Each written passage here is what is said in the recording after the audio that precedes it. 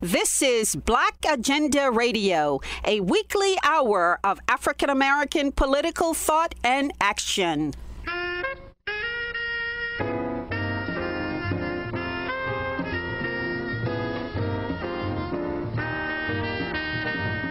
Welcome to the radio magazine that brings you news, commentary, and analysis from a Black left perspective. I'm Margaret Kimberley, along with my co-host Glen Ford. Coming up, a Black scholar says Blacks will remain a subservient people if they continue making requests rather than demands of power. And we'll take a look at a state where whites, Latinos, Latinas, and indigenous people are all acknowledged and celebrated, but Black people are erased from history. But first, the state of Louisiana incarcerates more of its citizens per capita than any other place in the world, most of whom are Black. That Black prison majority is now mortally endangered by the coronavirus epidemic. The Black is Back Coalition held a national teleconference featuring two activists battling to free Louisiana's prisoners from the COVID-19 death trap. Belinda Parter Brown spoke first. She's head of Louisiana United International. Jim Crowism is alive and well here in the state of Louisiana. Institutional racism is alive and well here in the state of Louisiana. And you know, we had the war on drugs, and Louisiana took the lead and became the highlight over every other country that massively incarcerated people more than anywhere else in the world with the war on drugs. Then after that, we had Katrina. Katrina told the story while the whole world was watching us here in Louisiana, how bad we were being treated as Black people. Now we got the COVID-19. And the coronavirus is a death sentence on Black people here in the state of Louisiana. And I want the world to know. Right now, people, we need help. And that is our cry. That is our call. And I want people to know that we can't do this by ourselves. Now, to let you know, because I take this personal, when people are being done wrong, we can no longer stand on the sidelines and watch and be silent about what's going on. And I believe that when we begin to tell our stories, the real truth about what's really going on here in Louisiana, we want action. We want action, people. It's time for action.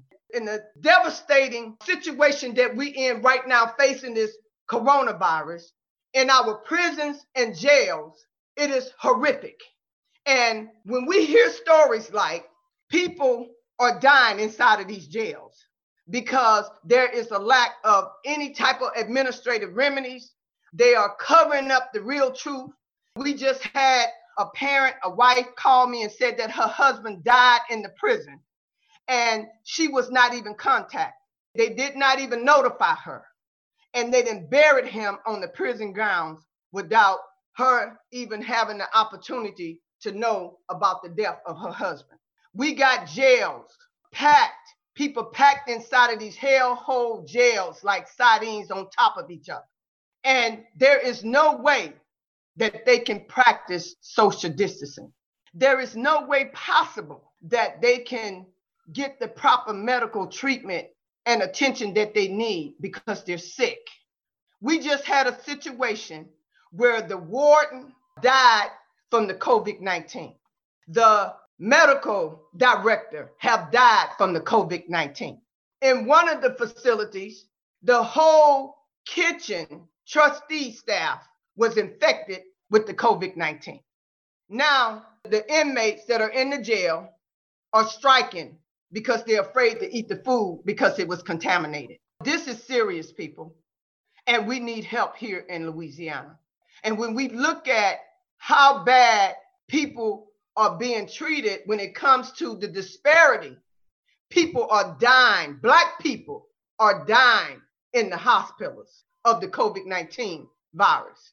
And we have made a call to the governor. And we want the people to know that our leadership is a disgrace here in the state of Louisiana. It's blatant disregard, a bunch of cover up and lies that are happening here. And that's the reason why we're saying that enough is enough. And it's time for us to act. Thank you so much, Dr. Zena Crenshaw-Logo. Yes, thank you so much, Uhuru. My presentation, I want to emphasize points that push back against the depiction of our challenge as just a difference of opinion. What Louisiana United is calling for is not just our opinion versus the opinion of the establishment. Our fight against the colonial virus and the death chambers that it has turned the Louisiana detention centers and the jails and prisons into, is that fight is based on fact and is based on law. So unreliable is a word that really should stick in our heads. The government reports on what is happening in Louisiana in their detention centers and jails and prisons are inconsistent with what people have and confined in those facilities are telling their family members, as Ms. Belinda indicated.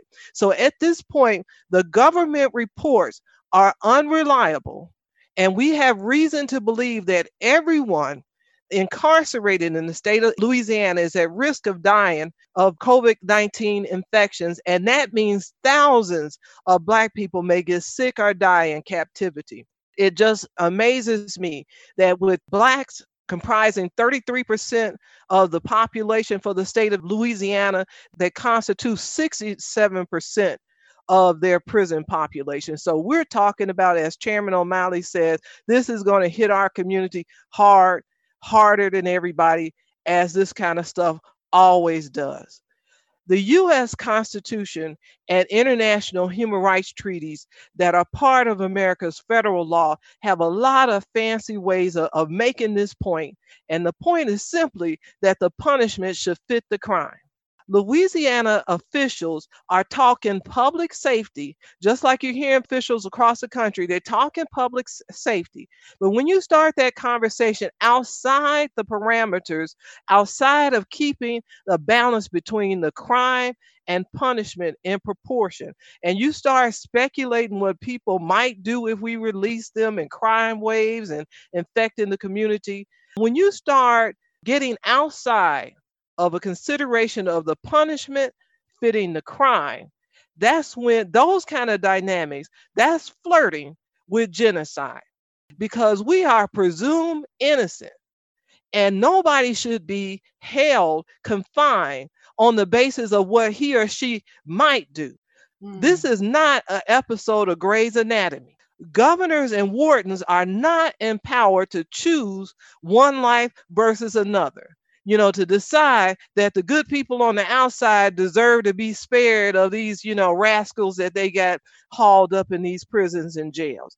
They don't get that choice. You have to tune in to Grey's Anatomy for those kind of decisions as to who's worth sparing, who's worth saving.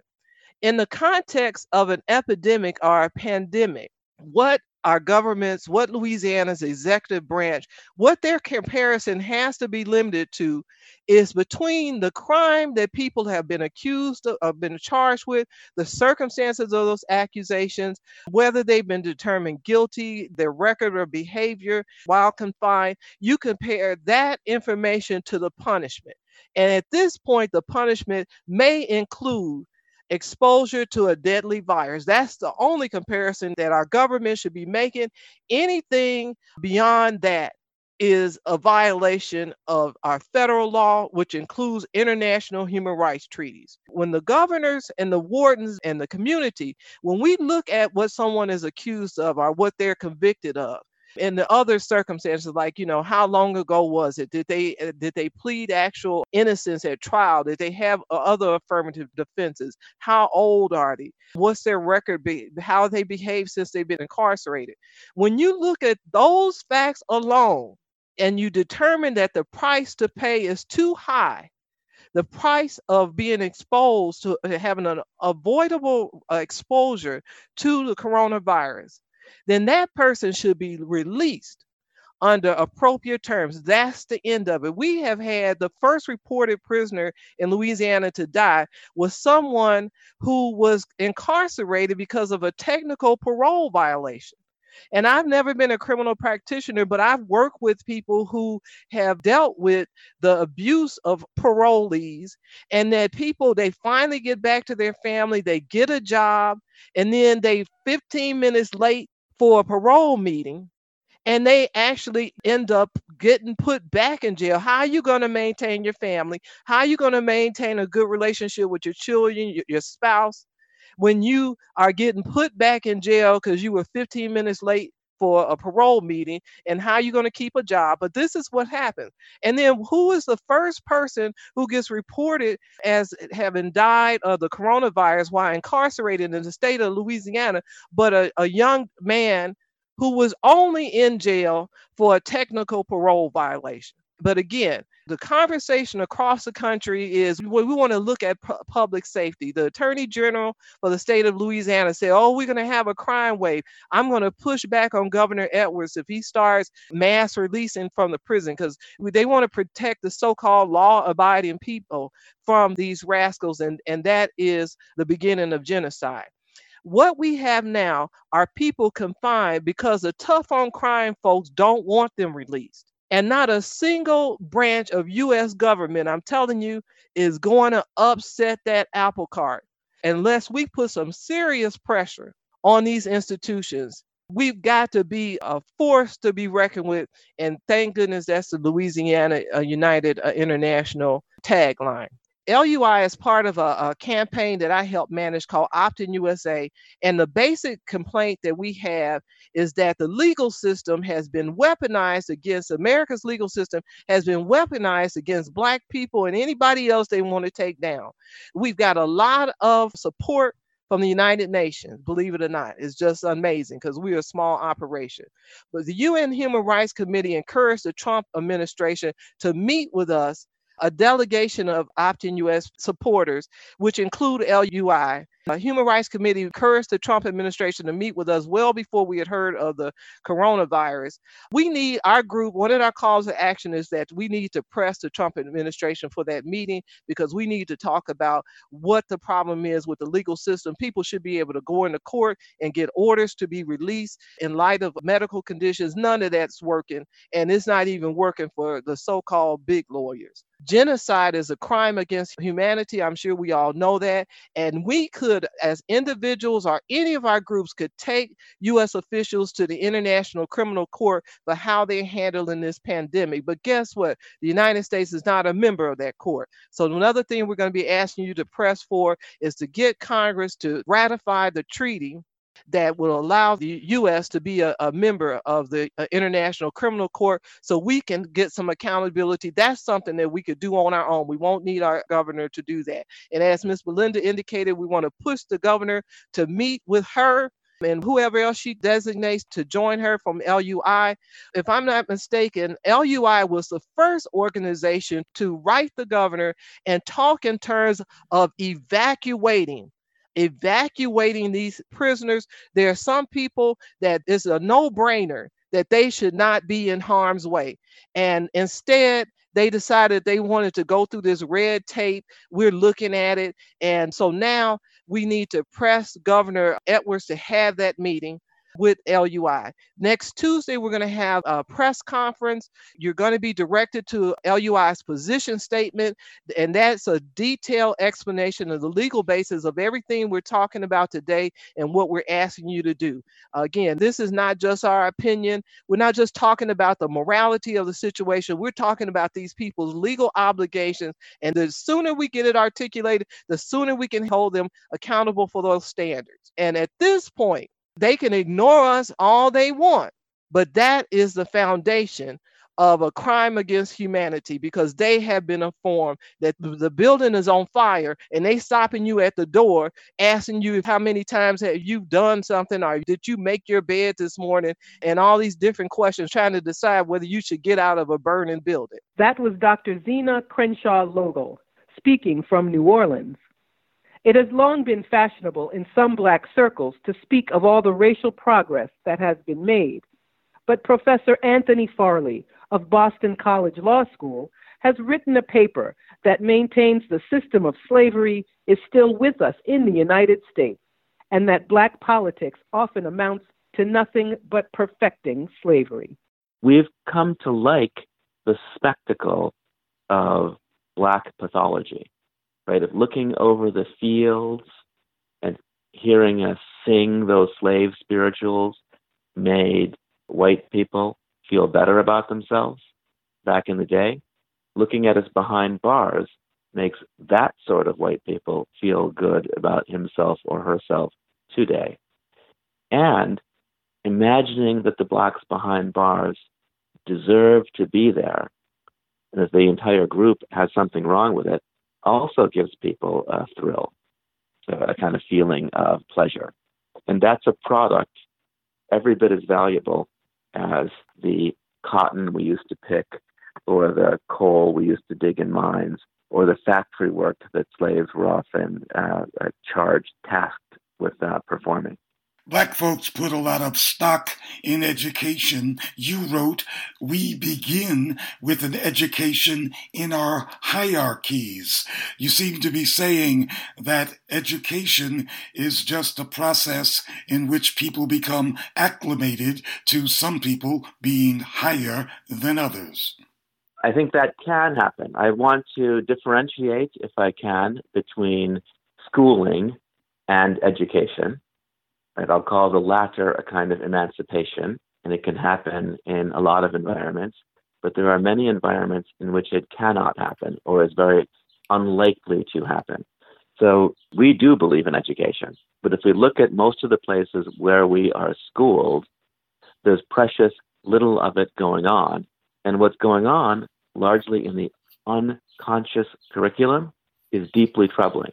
When you go to school and your faculty is presented to you, the teachers, when they're disproportionately white, or perhaps all white, that can be a problem. That's the school telling you that you don't look like someone who is supposed to know anything.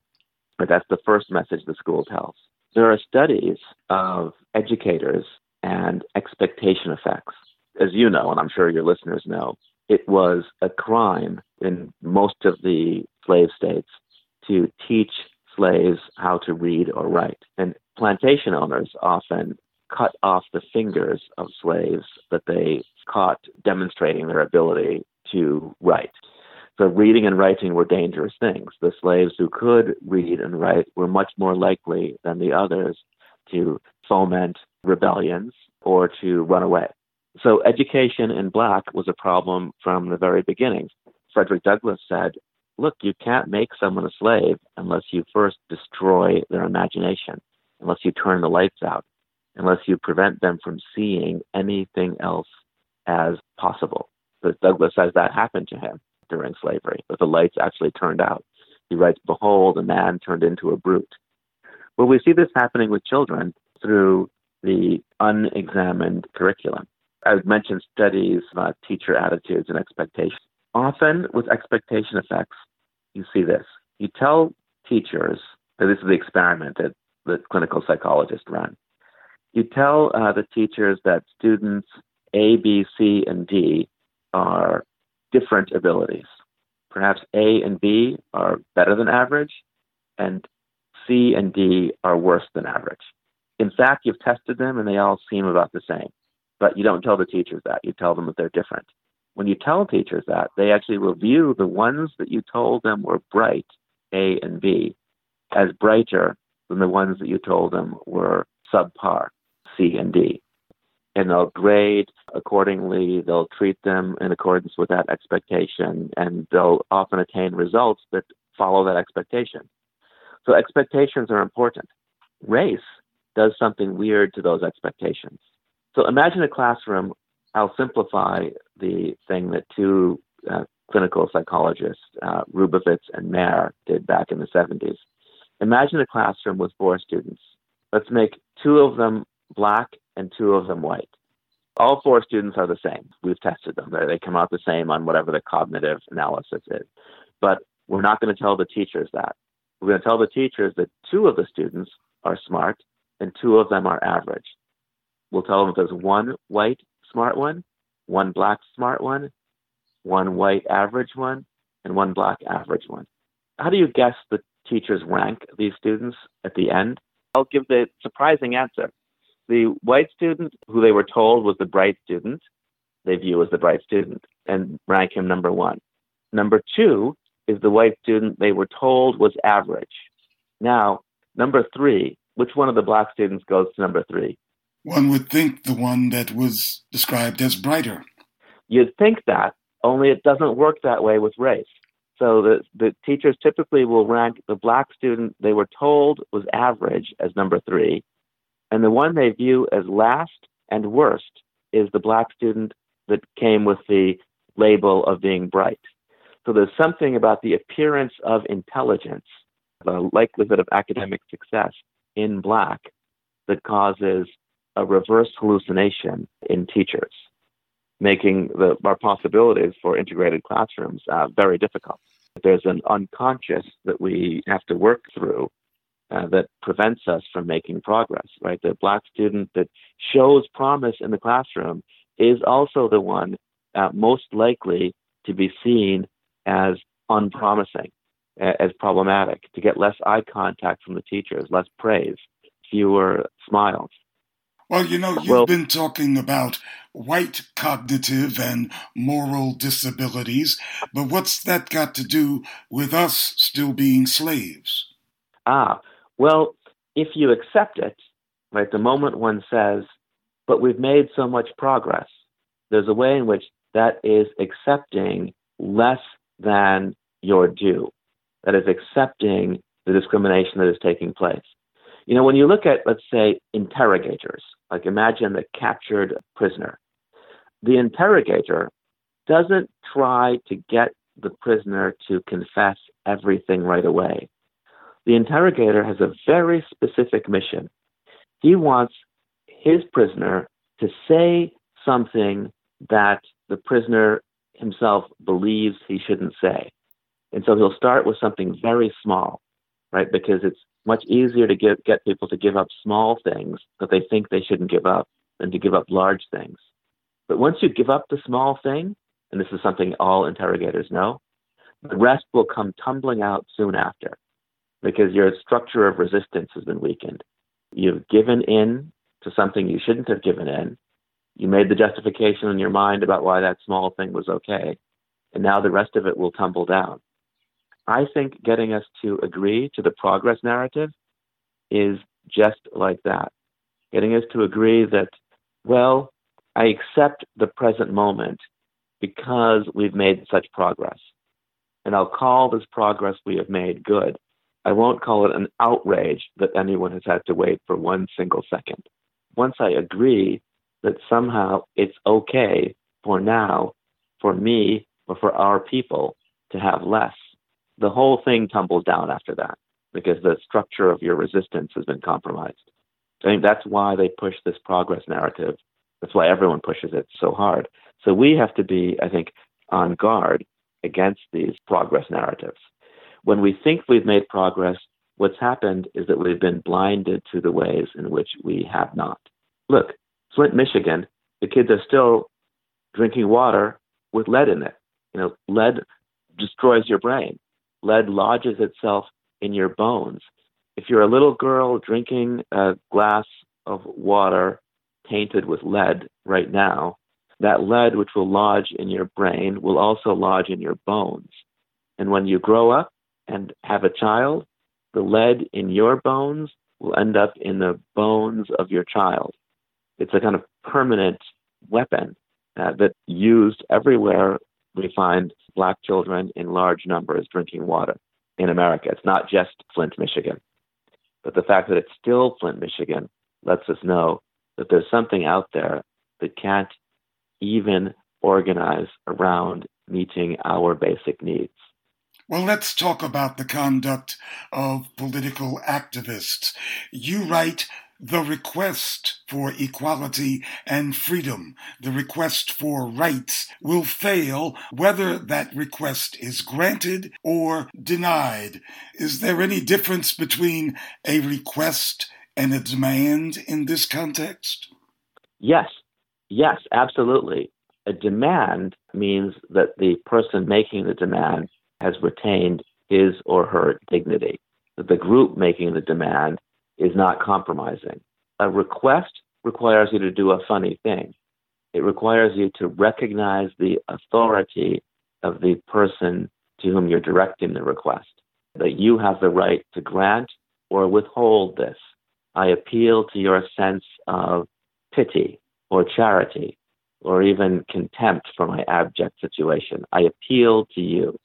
Here I am on bended knee in prayer for relief from something. And that makes you my legitimate master. It means that I have legitimized you in my head, and I have compromised something that should never be compromised if I've made the request. The demand is something different. You will comply, or else XYZ will happen. There's a funny way that law works in all of this, right? If we imagine that the civil rights story, as we ourselves often retell it, it goes this way. There's a situation of radical inequality. We recognize each other because we see there's a common characteristic that we share in this situation of inequality, Blackness. Right? So one moment, you might be Xhosa or Igbo or Nandi, or we could all belong to who knows how many nations, but gathered up in a slave ship, we're something else now. Now we're all chained together. And we can recognize in our chains a kind of bond that we now have with each other. We might all be wildly different from each other, have nothing in common, but slavery has made us have a thing in common. Like if Blackness is made eligible for slavery, then everyone Black is now in the situation of the Black, which is a slavery situation. So we now have reason to unite. The civil rights story that we're told is, gosh, we've made all this progress, but there's still a little ways to go. So we unite under the flag of race and go to law courts, go to legislatures, go to the chief executives, right? Go to the governor or the president to petition for redress of our grievances. We paint a picture of a beautiful tomorrow, either in legislative terms or in terms of an appellate argument before a court or in terms of an executive order that could be issued. Hey, if you do this, tomorrow will be better for all of us. And then we ask the power to implement this. Now, we are not the power, or we wouldn't have needed to go to the executive, to the legislature, or to the courts. We are hated widely, or we never would have met each other, right? It's their hatred of us that has caused us to recognize our bonds and to unite as a group to petition for redress of grievances. We wouldn't be asking for an end to racism if we weren't all being targeted by racism. But we're not the power. We don't implement this stuff. We've made a request. The power despises us, or they'd have acted on their own. So when we make this request, and it's always in the form of some text, right? An executive order, a new law, or a new ruling by the court, it's always going to come in the form of some kind of text. There's no text that interprets and implements itself. People have to read it, interpret it, and implement it. We may have written it, but we're not the ones charged with interpreting or implementing it because we're not the power. They are. When they read it, they're going to look to the inevitable gaps, conflicts, and ambiguities of that text. And when they look at it that way, they're looking at it through the light of their own experience, of their own ideas of what's normal, of what's normative, of how things should be. And they will read those gaps, conflicts, and ambiguities against us. So we will end up being right back where we started because the way they implement it and interpret it isn't the way we would have. Our win is going to be turned into going right back where we started, right back to the beginning, which is what we've seen in the civil rights era. Won all these big victories, and yet here we are. Schools are, for example, just as segregated as they were back in the day. Even when they're integrated, you find them segregated at individual level, classroom by classroom, or by classrooms actually being separated into quote-unquote ability group tracking. So lawsuits, all lawsuits, then, are requests, and as such will always fail to get the desired result. They may get the desired result for a moment, right? So I don't want to say that one shouldn't bring some of these suits because I've supported them and I've, signed amicus briefs and things like that. So I don't want to condemn all of those efforts, but I want us to understand the limits of that approach, that these efforts are going to be temporary relief at best. The system will make its adjustments and take us right back where we started, so long as what we're doing is limited to the request, so long as we're viewing the system as legitimate. But the arena of demands is different. The arena of demands is different, right? The demand should be an or else, that we need to keep in our mind that there is nothing legitimate about any system that places us on the bottom. Think how casually we accept racism. We think it's democracy when a racist, sexist, xenophobe, or homophobe gets elected. It's not democracy. If you say build a wall or ban Muslims or grab them by the you-know-what, and you get elected, there's nothing legitimate about your election, and your election is not democracy. Your election reveals that your democracy is lying to you about being a democracy. That person should be out of office just because of what they said. You shouldn't even need anything more than, this man said build a wall. He's not the president. Everything he does after the swearing in should be regarded as not being the president. That attitude can help us to not eliminate liberation possibilities from the very beginning, before reviewing them.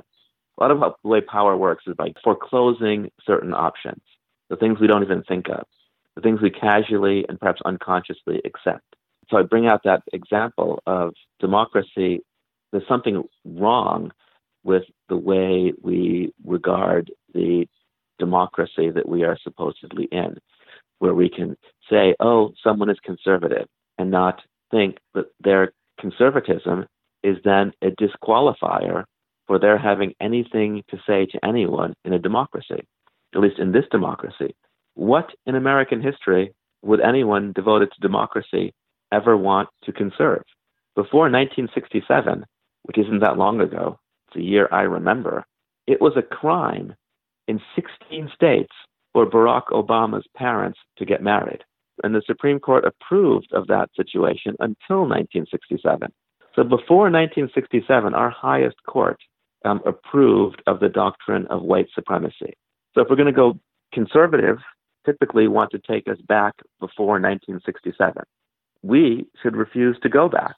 And when we listen to their arguments, take them seriously, have ideas that we should debate with them, thereby legitimizing their position in the debate, we make a whole series of unconscionable surrenders in our own mind that weaken our own structure, as our own ability to resist gets weakened, gets compromised. I realize that I may have sounded pessimistic, and some people have referred to my work as Afro-pessimism, but I am filled with optimism.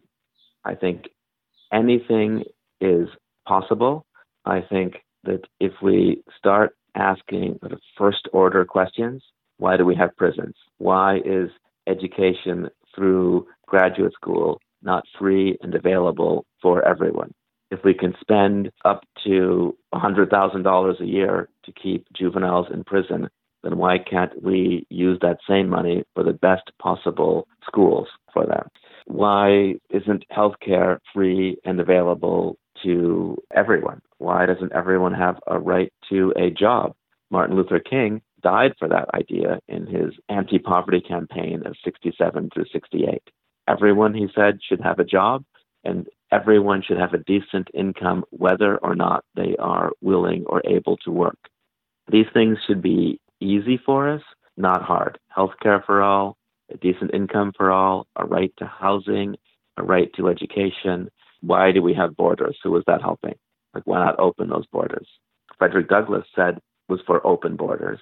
He said, look, a right to keep people out is a right to tell people they should go. And so we should be a cosmopolitan society that welcomes everyone. So I guess I have all kinds of optimism. I think that when we work through the things that we've unconsciously and unconscionably accepted, we can find our way to something marvelous and much better. That was Professor Anthony Farley speaking from Boston. New Mexico is among the least Black states in the country, but Dr. Natasha Howard, a lecturer on Africana Studies at the University of New Mexico, says the reason Blacks are scarce is because the state was for a long time very hostile to any Black presence. Dr. Howard wrote an article that focused on a mural displayed at the university, celebrating Anglo Whites, Latinos, Latinas, and indigenous people, but leaving out Black New Mexicans entirely. The mural that I referred to in the article was actually commissioned in the 1930s. It was created by an artist by the name of Kenneth Adams in 1939. That particular mural has been in our campus, the University of New Mexico's main campus library, since that point in time, and it created a lot of controversy because of the depictions of the three groups that are supposedly the most important contributors to the history of New Mexico, that being Anglo, Hispanic, and Native American. And New Mexico has often been referred to as a tricultural state, and there has been a lot of sort of confrontation with that, and what does that mean specifically for Black bodies in this space? What does it mean for Black people, particularly when you think about the fact that Blacks also have a long history in this state, even though we are slightly less than 3% of the population. And certainly there has been a long history of a fear of Blackness in this space. And that included a number of ways that Blacks were sort of forbidden from trespassing within the state of New Mexico for many decades. And once they were here, they were sort of confined and contained to particular spaces throughout the state. When they speak of triculturalism and three cultures, they're not talking about Black people being part of that, but of whites, who are called Anglos, and Latinos, and Native Americans, but not Blacks. Exactly, precisely. So Blacks are not a part of the tricultural myth.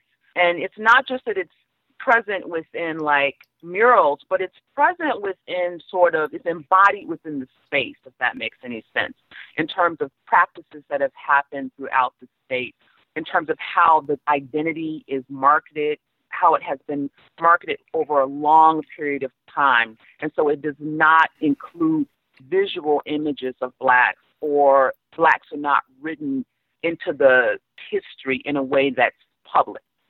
So it's not just one mural, but it's a lot of different art spaces, and within the literature and the history of the state does not include the visibility of Blacks or African Americans.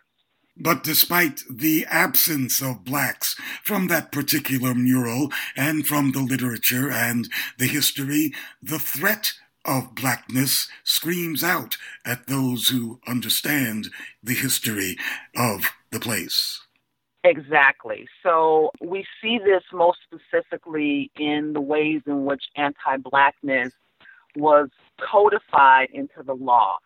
So even when Blacks were 2% or less of the population, there have always been laws that confine Blacks. So we start off with New Mexico had its own Black code, which prevented Black people from trespassing or traveling through the space.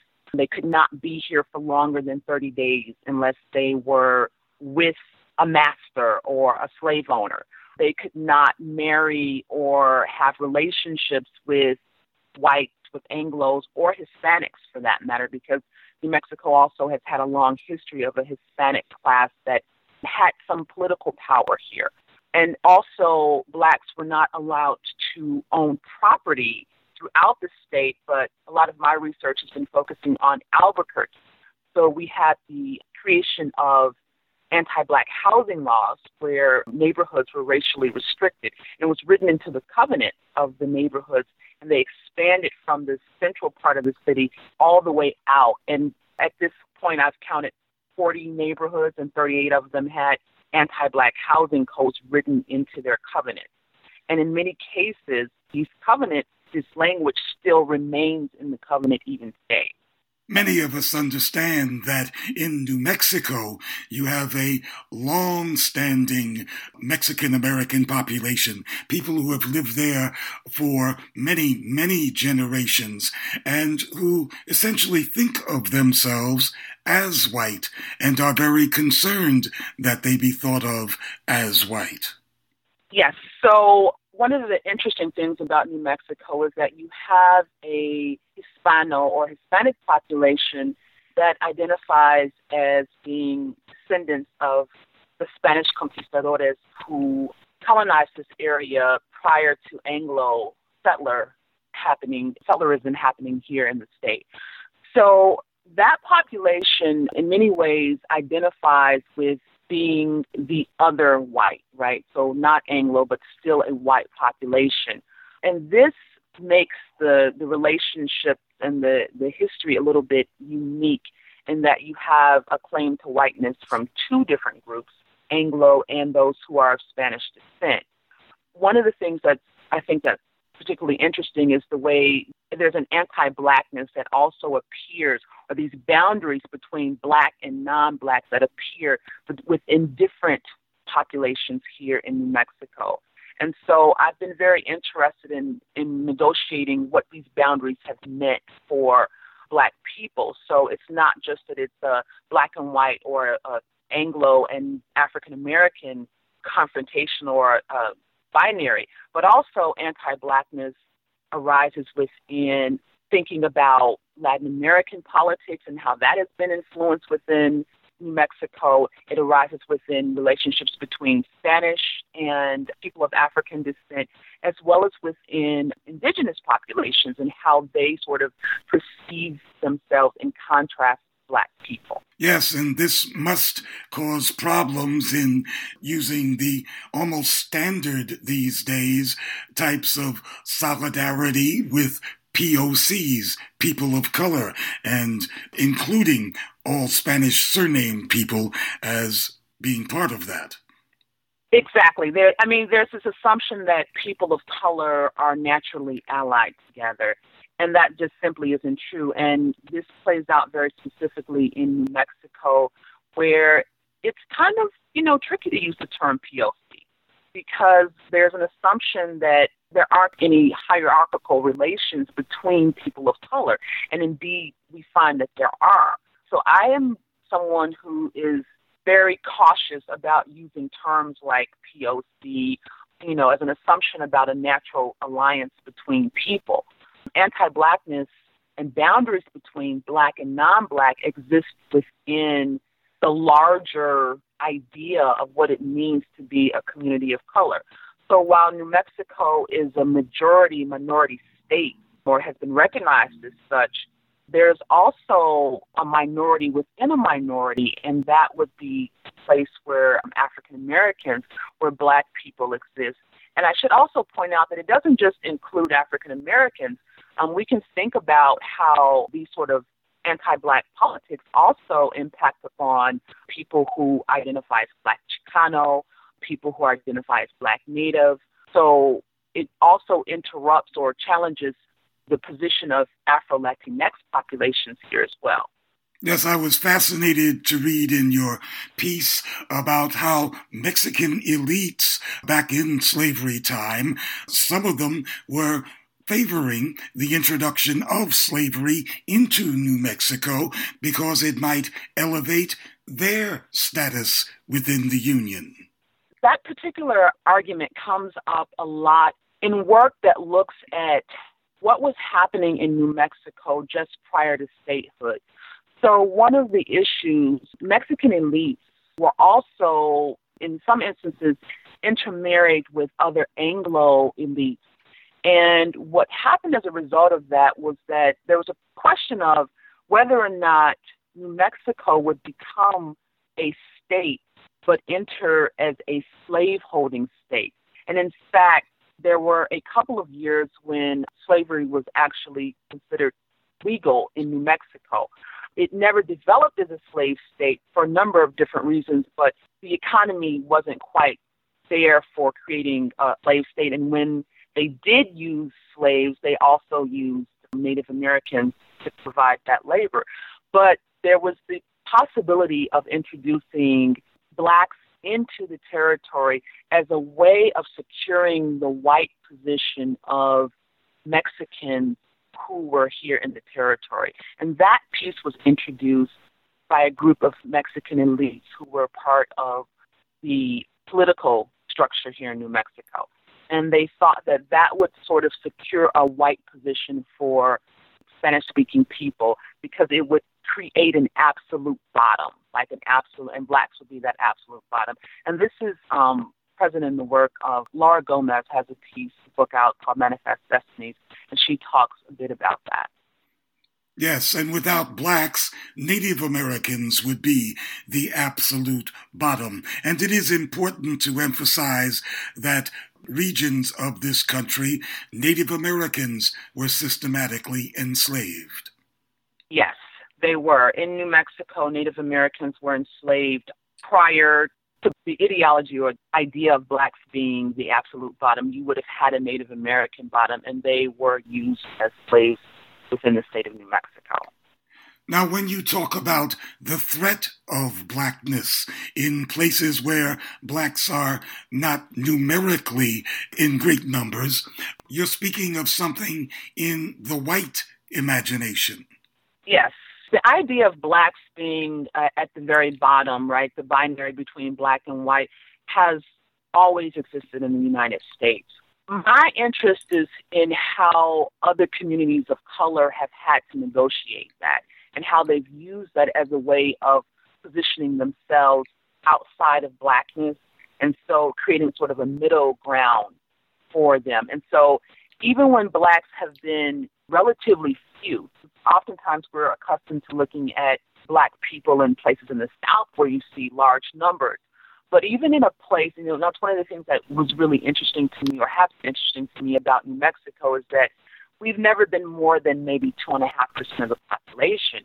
But there is an assurance by everyone else that even though we've been a small number, there's been a consistent interest in thinking about how are blacks, there's a threat of black people being here, and black people represent something particular within white imagination, with the Anglo imagination, about pathology, about contagion, ideas about deviance. Those things come up in relationship from black to white, right? So the opposite of white has always been black.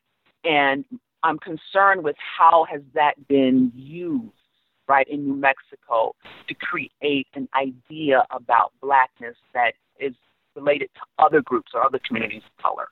Yes, and New Mexico then is marketing itself, and I think that's probably the right word, as a place that is full of white space or spaces that don't have black folks in it, and therefore is a superior place, an enchanting place.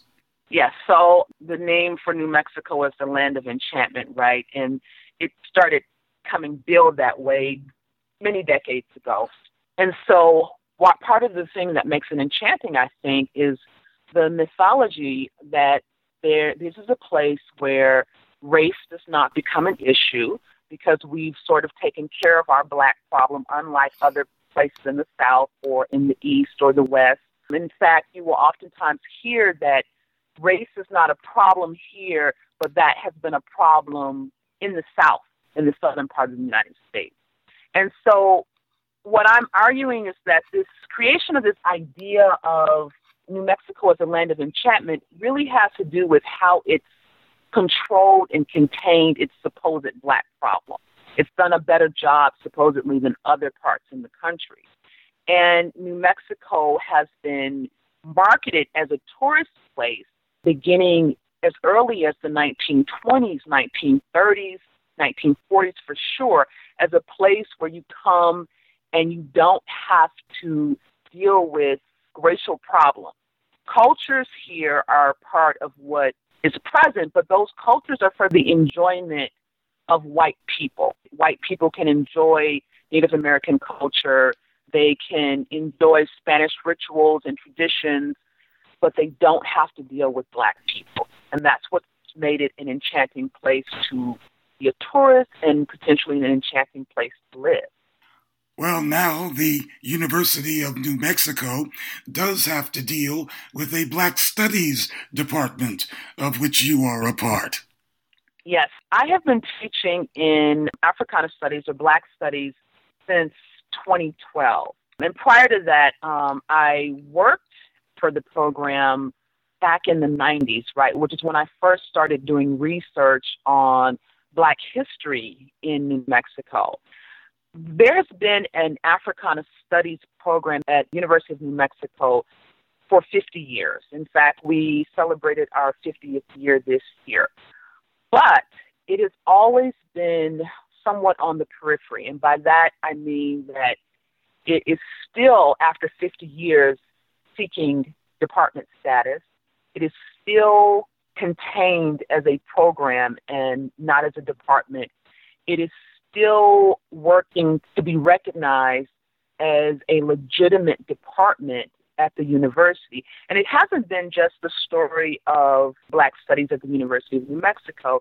It's been the story of Black studies throughout the state, whether that be New Mexico State University or New Mexico Highlands University. There's always been a struggle over where does Black studies fit within what is a cultural paradigm about people of color here in the state. And it doesn't fit because it's not within the tricultural identity of the state.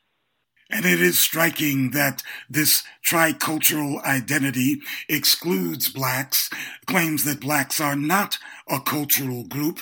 But I bet all those white kids and Latino kids and Native American kids are all into hip-hop and all kinds of other Black cultural products. And they're also the ones who take Black studies courses, right? So I think there's the idea that Black studies is really just about self-esteem work for Black students. And if we don't have a lot of Black people, then why would anyone really be interested in studying Black studies? So, I've argued that Black studies is not solely a project about affirmation of cultural identity of African Americans or people of African descent. While it certainly does that, it's also a program that is about understanding the centralness or how race is situated within the United States and globally, right? Because our program is a global program.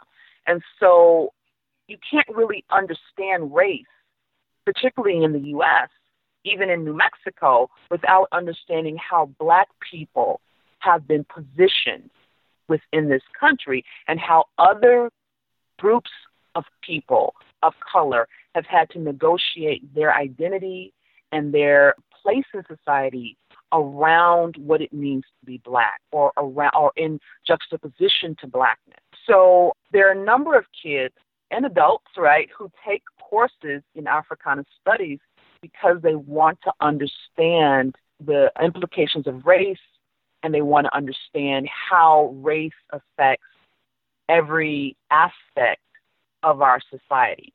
And so I always encourage students, whether you're a Black studies major or not, whether you're an Africana studies major or not, think about where race comes into play in whatever field you're in, and you will find out that it is certainly important. At present, I'm doing research on Black geographies in New Mexico.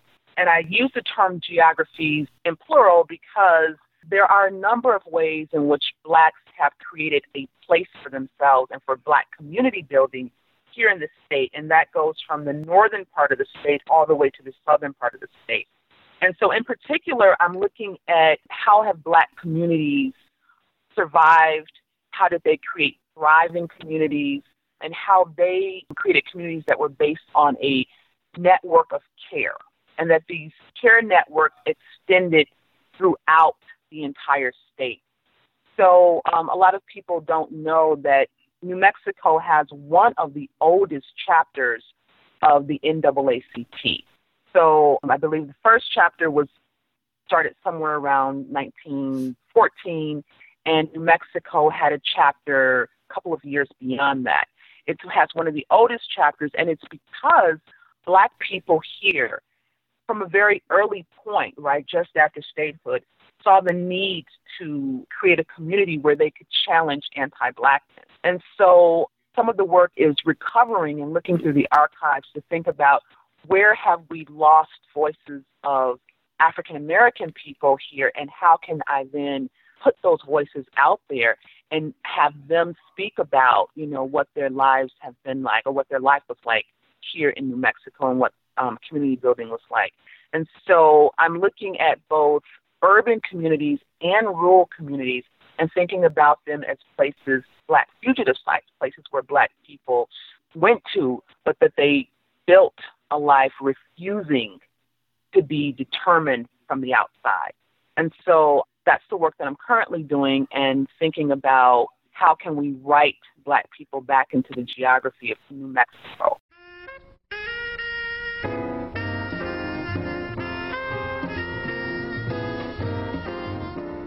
You've been listening to the Black Agenda Report on the Progressive Radio Network. Information for liberation.